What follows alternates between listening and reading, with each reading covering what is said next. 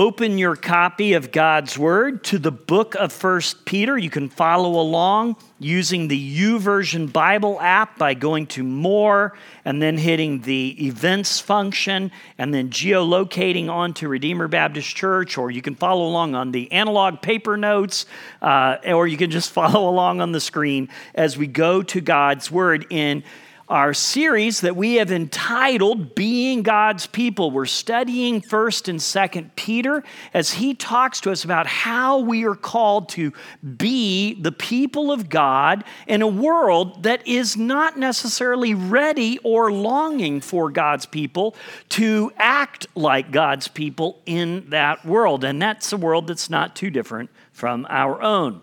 So we're going to be reading today from 1 Peter chapter 2, verses 4 through 9.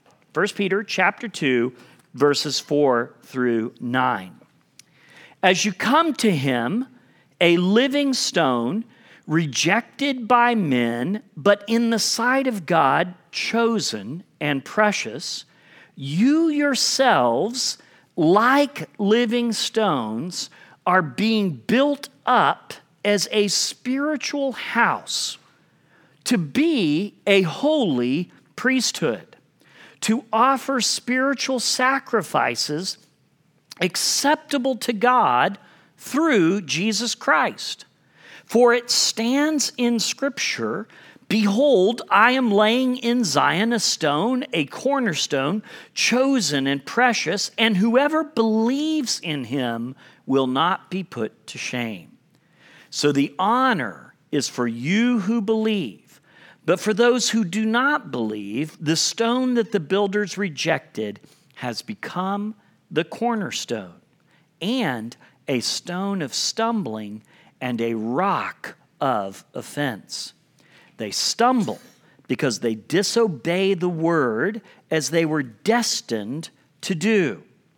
But you are a chosen race, a royal priesthood, a holy nation, a people for his own possession, that you may proclaim the excellencies of him who called you out of darkness into his marvelous light. And this is God's holy, inerrant, eternal word. May he add his blessing to its reading and its proclamation. As we have been talking about what it means to be God's people, we have been encountering the reality, as Peter says twice in this passage, that we, God's followers through Jesus Christ, have been made into his new priests. Jesus, the great high priest, has come. He becomes our great intercessor so that we don't need anyone to mediate between us and God.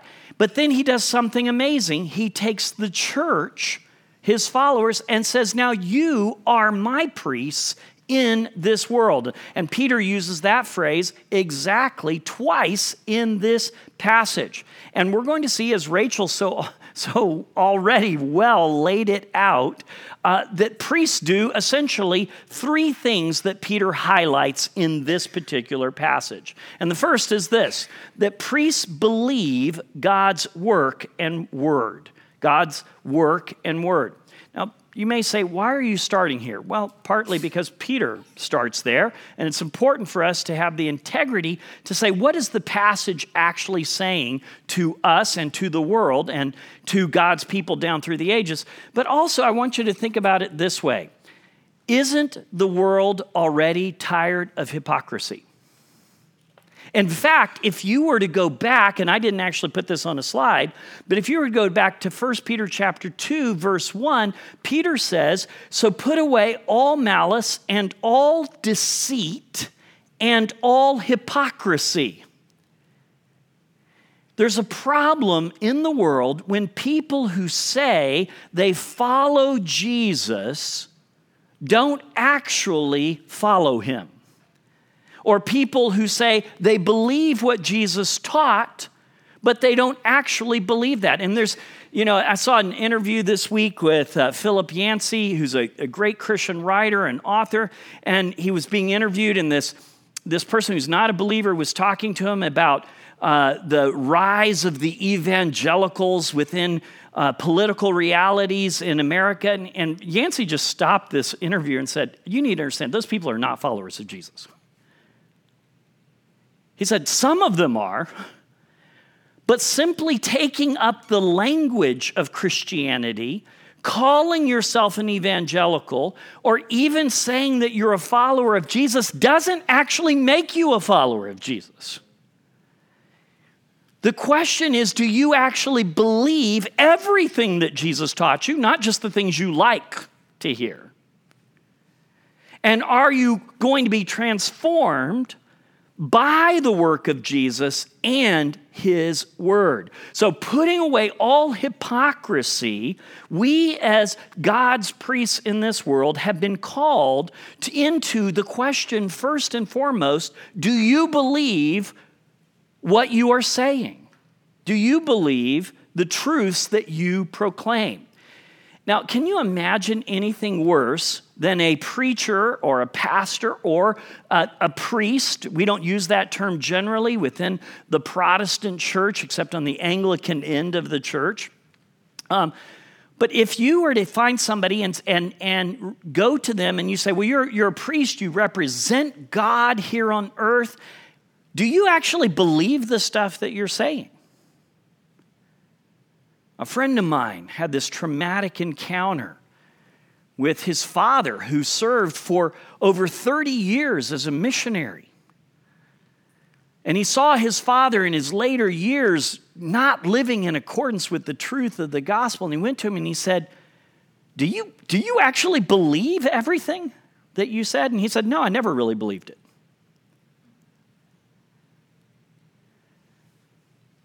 Is he that different than some of us? Peter says, if you're God's priest, you believe in God's work and word through Jesus. Specifically, he says this, that if you're really a follower of Jesus, the first thing that's happened to you is that you've encountered Jesus. You know, Peter wasn't looking at Jesus as an abstract idea. Peter said, hey, I've been fishing with Jesus. I watched him feed 5,000. I saw what he did with the lepers, and I watched him die, and I watched him come out of a tomb. He encountered the reality of Jesus, and then he said, we've not only encountered him, he has become the long-promised cornerstone that is alive, on which God is going to build his work, his kingdom in this world. So if you go to verse 4, you read this, notice Peter puts the finger out there, as you come to him, you come to Jesus, he's a living stone, he's not dead, he's not static, he's not passive, he was rejected by men, but in the sight of God, he is chosen and precious. He picks up the language of the prophet Isaiah, who had prophesied that God would set a cornerstone on which his people would be founded and his kingdom would come. Which brings you and me to this question. What will we do with the claims of Jesus? What will we do with the claims of Jesus? See, for Peter, this language matters because Peter had an encounter with Jesus where Jesus talked about the cornerstone reality of what people were going to do with him. He asked this question to Peter and his friends. Who do you say that I am? Who do you say that I am? Who is Jesus to you and to me? Do you believe that he is in fact the great high priest that God has set between man and the world? The claim that Jesus had made. Now, Jesus made this very clear. Jesus, as C.S. Lewis so incredibly points out, did not give us the option of believing in him as a good moral teacher. He did not give us the option of believing in him as some decent guy who got a few things wrong. Jesus made claims like this: I am the way, the truth, and the life. No one comes to the Father but through me. You want to get to God? I'm the only way you're going to get there. He doesn't leave us with an option to believe in him in some other way. Either he was lying or he was deluded or he actually was what he said. Right? So if he is who he said he is, then will you and I actually believe that reality, that he is God's promised Savior? What was Peter's response whenever he said to him, "Who do you say I am?" And Peter says, "You are the Christ, the Son of the living God." You are the Christ, the Son of the living God. And then the question comes to us whether or not we will build our lives on this reality. Lots of people say, I don't want to pay for my sins. Somebody else is going to pay for it. Seems like a good deal. And I don't have to earn it. I don't have to do anything to achieve that forgiveness. Fine, I'll take it. Seems like a fair deal to me, and I get to live the rest of my life however I want. And that's the way some people present Christianity. Well, it contains truths. There's nothing you can do to earn your forgiveness, your relationship with God. You can't fix it yourself. Jesus has become God's mediator. He's lived the perfect life you could not have lived. He died an atoning death that you could not have died. He paid the penalty for your sin, and he grants you all of his righteousness, and he does it without charging you anything. That is all true. Praise God. But he doesn't leave you with the option of saying, my life will be unchanged. He doesn't give that option to you. In fact, he says, I am the great reality on which you are being called to build your life. And if you genuinely believe this, that I am God and I am the one that's making a right relationship with you and God now and forever, I'm the great reality that you will spend an eternity with. The question is, are you living your life right now based on that reality? And if we aren't, why not? So he quotes Isaiah here, and he quotes from the Psalms when he says this, "Behold, I am laying in Zion," he's speaking of God here, "a stone, a cornerstone, chosen by God, precious to God, and whoever believes in him will not be put to shame." Will you believe that Jesus is intended by God to be the reality on which you build your life? The church's foundation is based on this belief. We know this because Peter, who's writing this maybe some 30 plus years after this encounter, when Jesus says to him, "Who do you say I am?" and he says, "You are the Christ, the Son of the living God," this is what Jesus says back to him. "You are Petros," which is his nickname, rock, right? He's the original Rocky, okay? So long before Rocky Balboa, there's Petros. "You are Petros, and on this rock I shall build my church, and the gates of hell shall not prevail against it." And when he says this rock, he's talking about this cornerstone truth of who I am and what I have done. I build my church on that reality. And that means that unbelief in Jesus will lead to an inevitably unsustainable and unworthy life. You can't live a life that is stable apart from Christ. You can't say, I follow Jesus, and then build your life on pursuit of career, pursuit of sexual relationships, pursuit of worldly happiness. You can't build your life on that and then say, I follow Jesus. You're building your life on something other than that. So Peter goes on to say this from the Old Testament. He says, "So the honor is for you who believe, but for those who do not believe, the stone that the builders rejected has become the cornerstone." You can reject it all you want, but if you reject it, you're rejecting the key piece that you need to actually live. And that is an offensive statement. Lots of people are like, wait. I can believe that Jesus was a good guy. I believe he's a good teacher. You can follow him, but I can follow Buddha. I can follow the Hindu pantheon. I can follow, just some sort of like New Age crystals or something like that. And it's offensive to say to people, I'm sorry, you don't have a relationship with God if you haven't encountered Jesus Christ and built your life on what he has done for you. That's an offensive thing. Well, it was offensive 2,000 years ago. Peter goes on to say, if you're going to reject it, Jesus will become to you a stone of stumbling and a rock of offense. You'll always get tripped up by the truth claims of Jesus if you reject that he is intending to be the foundation for all reality. And here's some kind of maybe not great news for us. Without God's grace, all of us will seek to build our lives on insufficient truth claims, and they will always trip us up. You and I cannot function without waking up tomorrow morning and believing that there are certain concrete realities that we must trust in. Now, that's as simple as you believing that the coffee machine is going to make coffee whenever you turn it on, or you're going to get in a car and the wheels are going to hold you up and you're going to drive someplace, or the chair is going to hold you up when you sit down in it, right? But all of us build our lives around things that we believe are fundamentally true.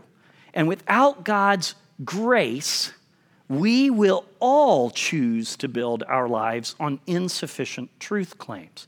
So there is good news for you and for me, because Peter says in verse 9 that we are a chosen race, chosen to receive God's grace, chosen to encounter the reality of God's good news. But for those who don't, this is their truth. If you look in verse 8, you're going to see in the second part of verse 8 that those who reject Jesus stumble because they disobey the word as they were destined.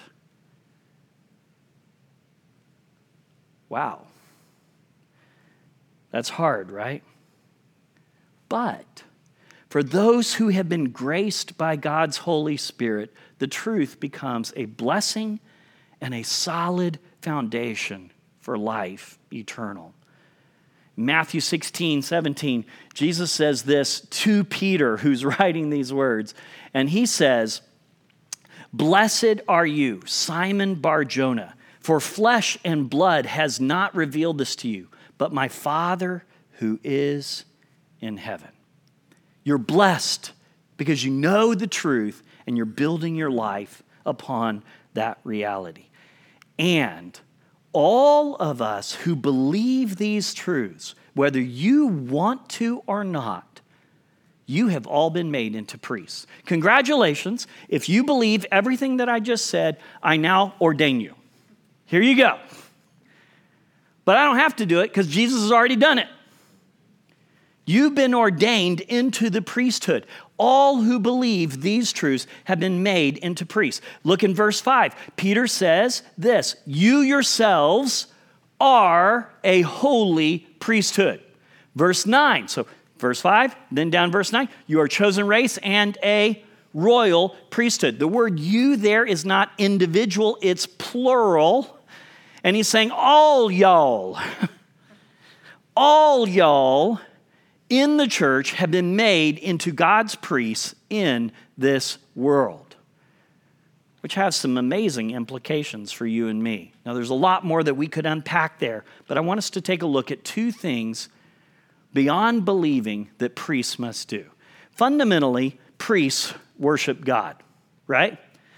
Imagine a priest showing up to some worship ritual, offering a sacrifice or leading some worship song or inviting people to come to worship God, but they themselves not entering into worship themselves. The Old Testament priests were required to personally worship God themselves before they invited God's people into worship. They had to commit their own sets of sacrifices and do their own works of prayer and their own acts of worship before they could invite God's people into worship. And this is the task of every one of us. I said earlier that our church's purpose is to glorify God, to bring him the praise and honor that he is due. Well, that's what priests do. Priests worship God. And Peter says that we are a holy priesthood to do something, to offer spiritual sacrifices acceptable to God through Jesus Christ. Now, there is a ton of information in God's word about this, but let me kind of just unpack it to us briefly in this way. All of creation is intended to praise and worship God.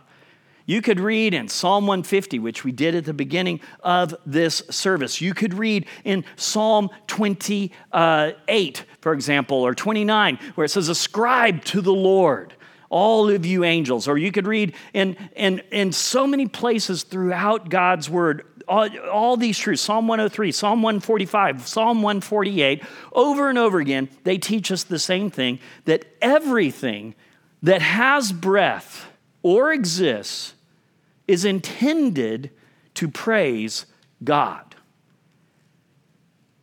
Now, the Reformers put it this way. In the Westminster Catechism, they said, what is the chief end of man? It's to glorify God and enjoy him forever. Why do you wake up tomorrow morning? It's to worship God and enjoy him. Why do you go to work? To worship God and enjoy him. Everything that you and I do is intended to bring praise and worship to God. And if that is true of inanimate objects like mountains and trees, which are called to praise God, and the stars in the sky, which are called to praise God, and if that is true for all of creation, the sea is commanded in the Bible to praise God. If that is true of all of creation, how much more true is it that God's graced and chosen priests in this world are intended to praise him all day long with every fiber of their being, in every situation, at all places, at all times? Infinitely more. That's what we're intended for. We're intended to praise God with everything. If you go to the book of Isaiah, God says this in Isaiah 43. He says, "My chosen people, the people who I formed for myself, I formed to declare my praise." To declare my praise. God chooses people to be the declarers of his praise. And we are called to do that. The first thing we do as priests is we worship God, and we invite others into that worship. And we do that with our lives, with our very lives. That's why Paul would write to the Roman church in Romans chapter 12, verse 1. He's going to say that we are to offer up to God as his people by his mercies to present our bodies as living sacrifice, holy and acceptable to God, which is our spiritual service. And we're called to do that. I'm a little bit behind on my clicking here. We're called to do that in every area of our lives.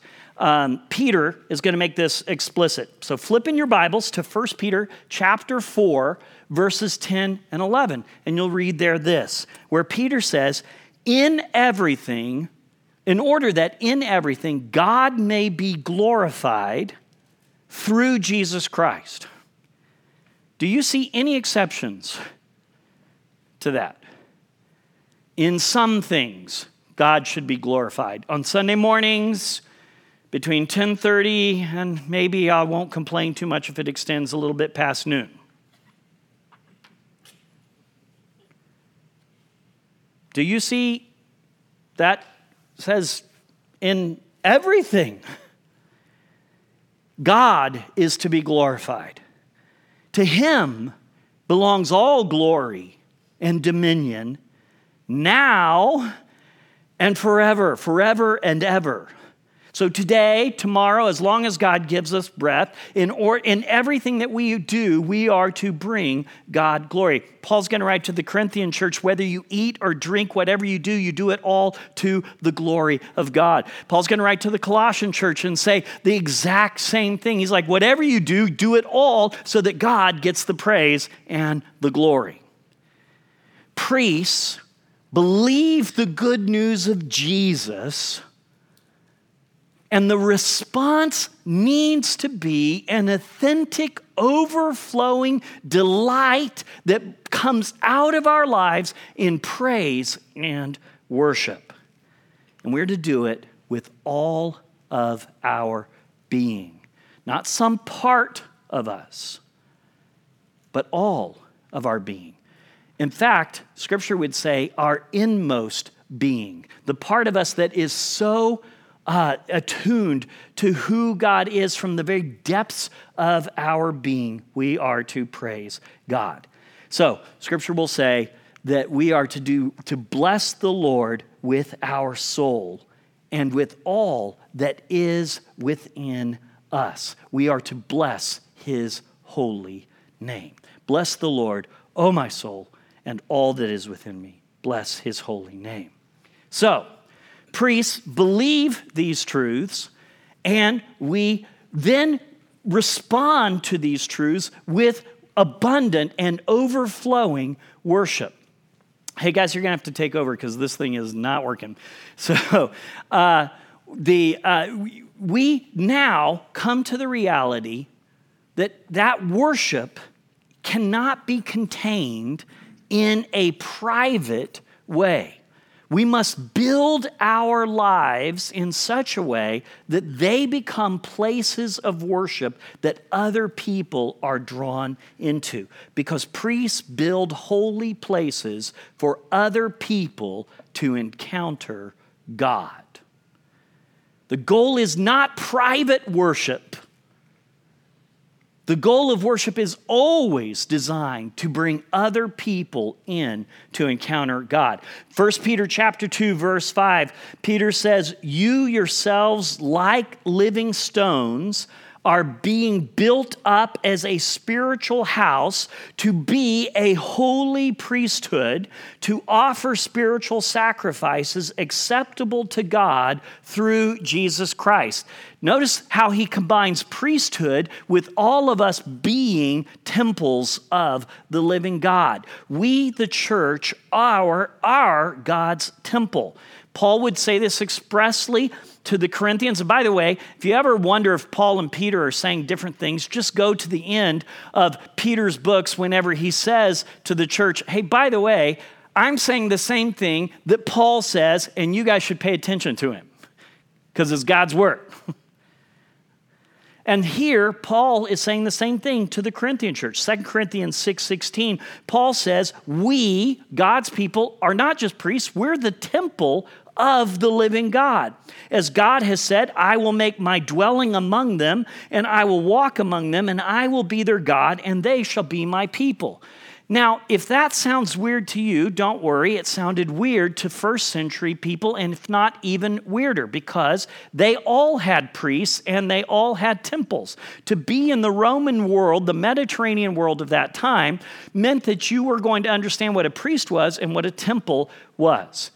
Numerous scholars have pointed out that when the church emerged, people would go to ordinary Christians and they would say, okay, so you say you follow this Jesus guy. Who are your priests?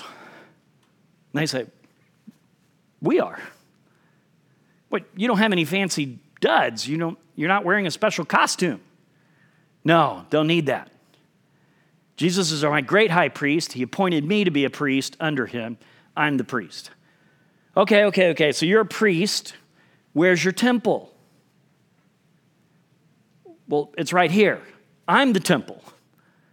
I'm the place that God indwells and lives in this world. Wherever I go, there is God's temple. And this is not a work that human beings can do. I can't make myself a priest, and I certainly can't make myself into a temple of the living God. This is the Holy Spirit's work. So Peter says you are being built. Somebody's doing this work of building you into a spiritual house. Paul would say the same thing to the Ephesians in Ephesians 2:22 when he says you also are being built together into a dwelling place for God by the Spirit. God is doing the work of making you into a temple for him. And you go, great. I just sit back, right? No, because God is always inviting us to join him in his work. It is not just the work of the Holy Spirit. It is God's work in and through us. It's a work in which we participate. And again, Paul's helpful here because when he's talking about this to the Corinthian church, he says, we are God's fellow workers. We've joined him in building up the living temple of God. You are God's field, God's building, according to the grace of God given to me, like a skilled master builder. I laid a foundation, which was the gospel, the good news of Jesus, and now someone else is building upon it. Notice he says, I did a work, you guys encountered God, you're God's temple, and then now other people have joined in the work of building you up into being God's temple. And then he says, let each one, that's everyone, take care how he builds upon this foundation, upon the good news. For no one can lay a foundation other than that which is laid, which is Jesus Christ. So, here's what I'm saying to you. Priests believe, priests worship, and we join God in the work of building up his temple, which is the church. Did you hear what I just said? There is no such thing as a passive Christian.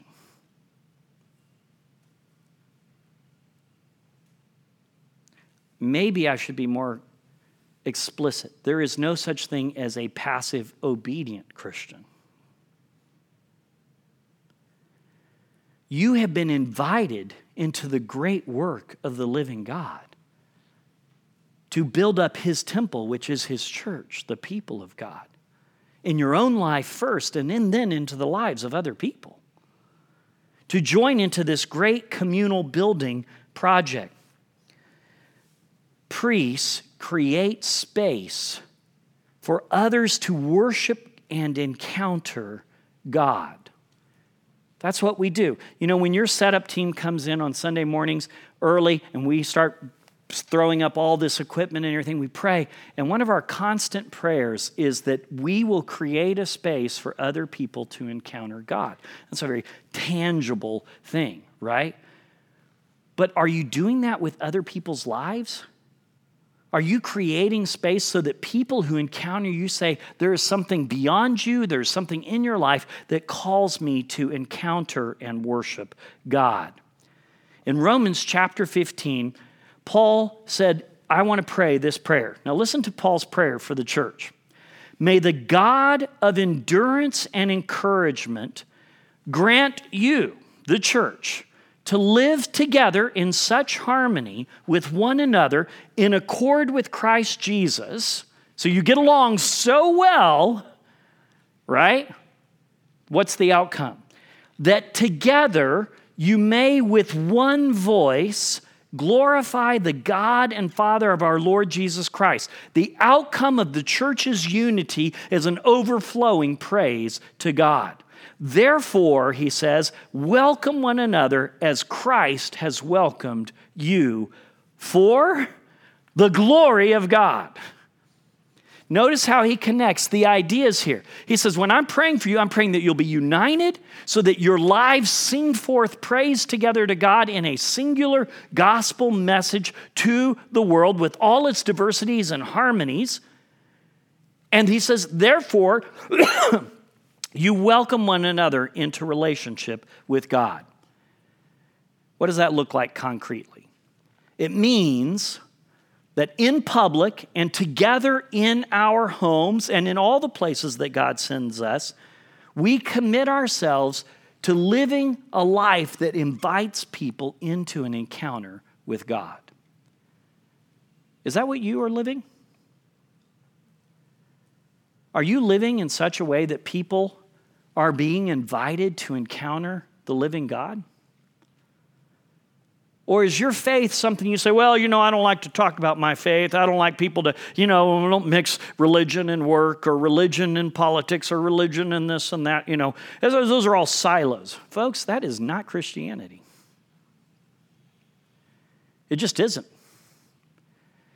Look at the early church. Look in Acts chapter 2, verses 42 through 47. Here's the church. They devote themselves. They give themselves over to the apostles' teaching, the fellowship, the breaking of bread, and prayers. And what happens when they do this? Awe or worship comes upon everyone. Wonder comes upon them. And many wondrous signs are being done through the apostles. All who believe are together united, and they have all things in common. They sell their possessions and belongings. They distribute the proceeds to all as any had need. Overflowing generosity occurs as they do this. Day by day, every day, they attend the temple together and break bread in their homes. That means they gathered in large corporate environments and they met in their houses in small groups. They receive their food with glad and generous hearts. They praise God, and what's the outcome? They have favor with people. Isn't that shocking? And then it goes on to say, the Lord added to their number day by day those who are being saved. When you live a life that is inviting others into the worship of God and people see that you believe a truth that you can build your life on and you are actively worshiping that God, guess what? It's magnetic. It's engaging. It's dynamic. And it draws people in to believe in the Jesus you believe in.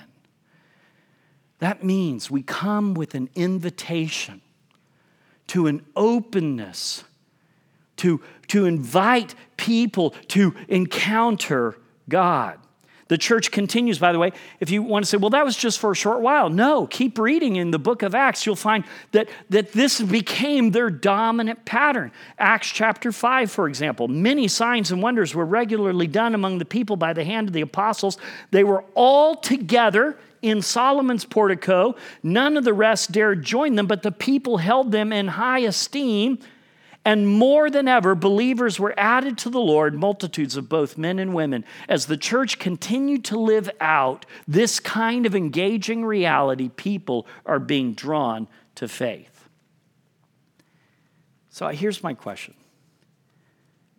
Is the way you're living your Christian faith inviting and drawing people in to encounter the God you worship? Not incidentally, but intentionally.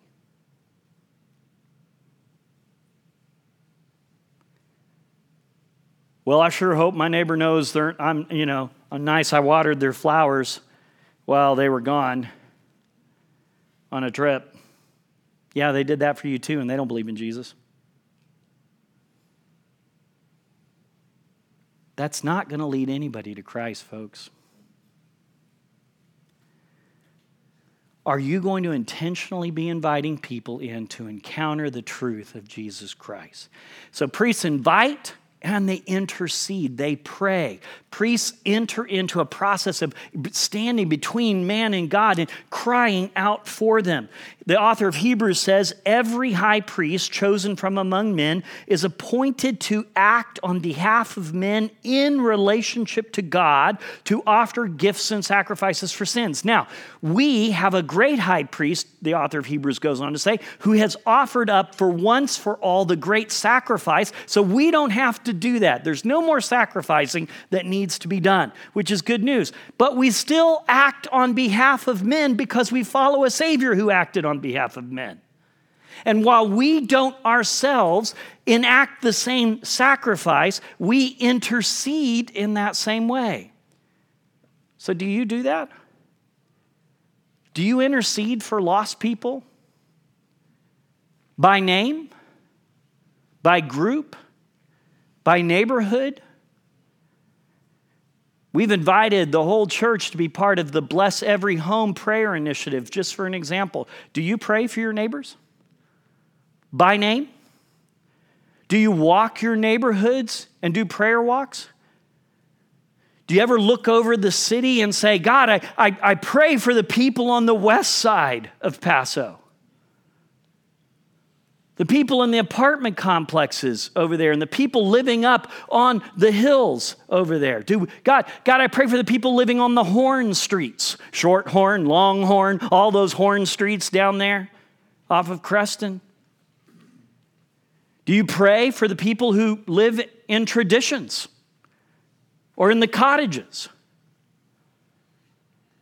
Do you intercede for lost people?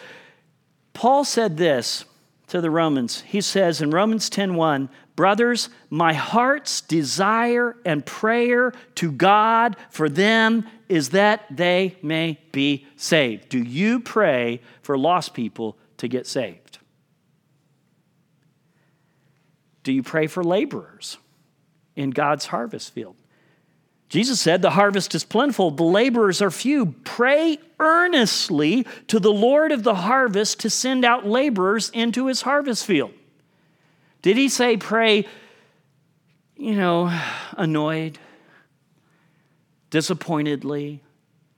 Do you pray earnestly for God's workers in his harvest field? Sunday mornings, you can join us right here. 9:50, we pray every single Sunday morning for God to send laborers into his harvest. So not just in theory, we have specific things we ask God to send his laborers into this harvest field for. We pray for people who speak multiple languages so they can communicate the gospel in multiple languages. We pray for God to send forth people who are creatively gifted so they can use their creative gifts in the service of the church. We pray for God to send forth technically gifted people so they can use their technical gifts for the good of the church. We pray for God to bring forth people who can lead and teach and disciple other people in God's word, because we need those things, and so do you. Do you pray for the laborers to enter into the harvest? Do you pray for gospel opportunities this week? Have you said, God, I want this week to share the good news of Jesus with at least one person, maybe one person every day?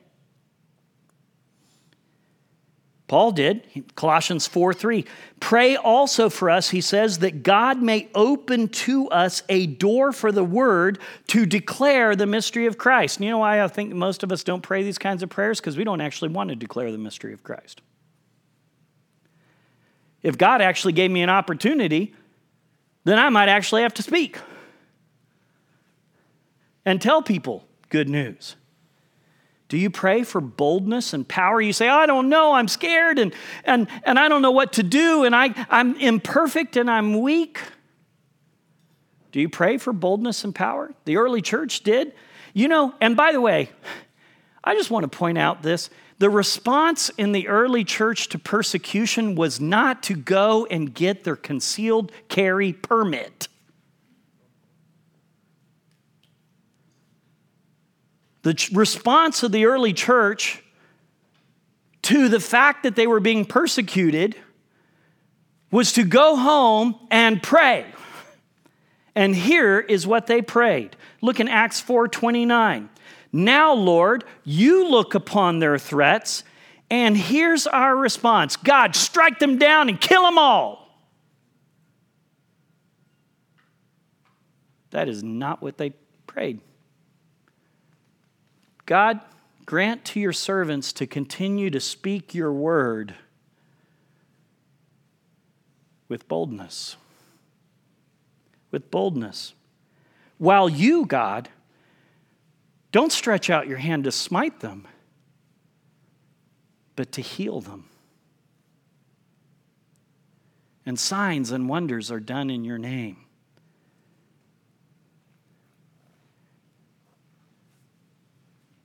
When the church starts seeking dominion in this world through force, we deny the teaching of Jesus Christ. Our dominion comes through the Word and through God's healing touch. That's the work of Jesus. So we pray for others, we intercede for them, and then we proclaim good news. We proclaim it, we speak it out. Peter connects this explicitly in verse 9. You are a royal priesthood, he says, that you may proclaim the excellencies of him who called you out of darkness into his marvelous light. Did you ever connect that? You're a priest so that you can tell people about Jesus. You can tell them how amazing he is, how wonderful he is, how he changed your life, how he changed the life of your parents or your friends or your neighbors or your church. Can I tell you a story of a man who changed everything? I want you to meet him. Oh, he died, yes, but he walked out of that tomb. There's a grace that is given by God to his church that we might minister as ministers of Christ Jesus to the unbelievers of this world in the priestly service of the good news of God.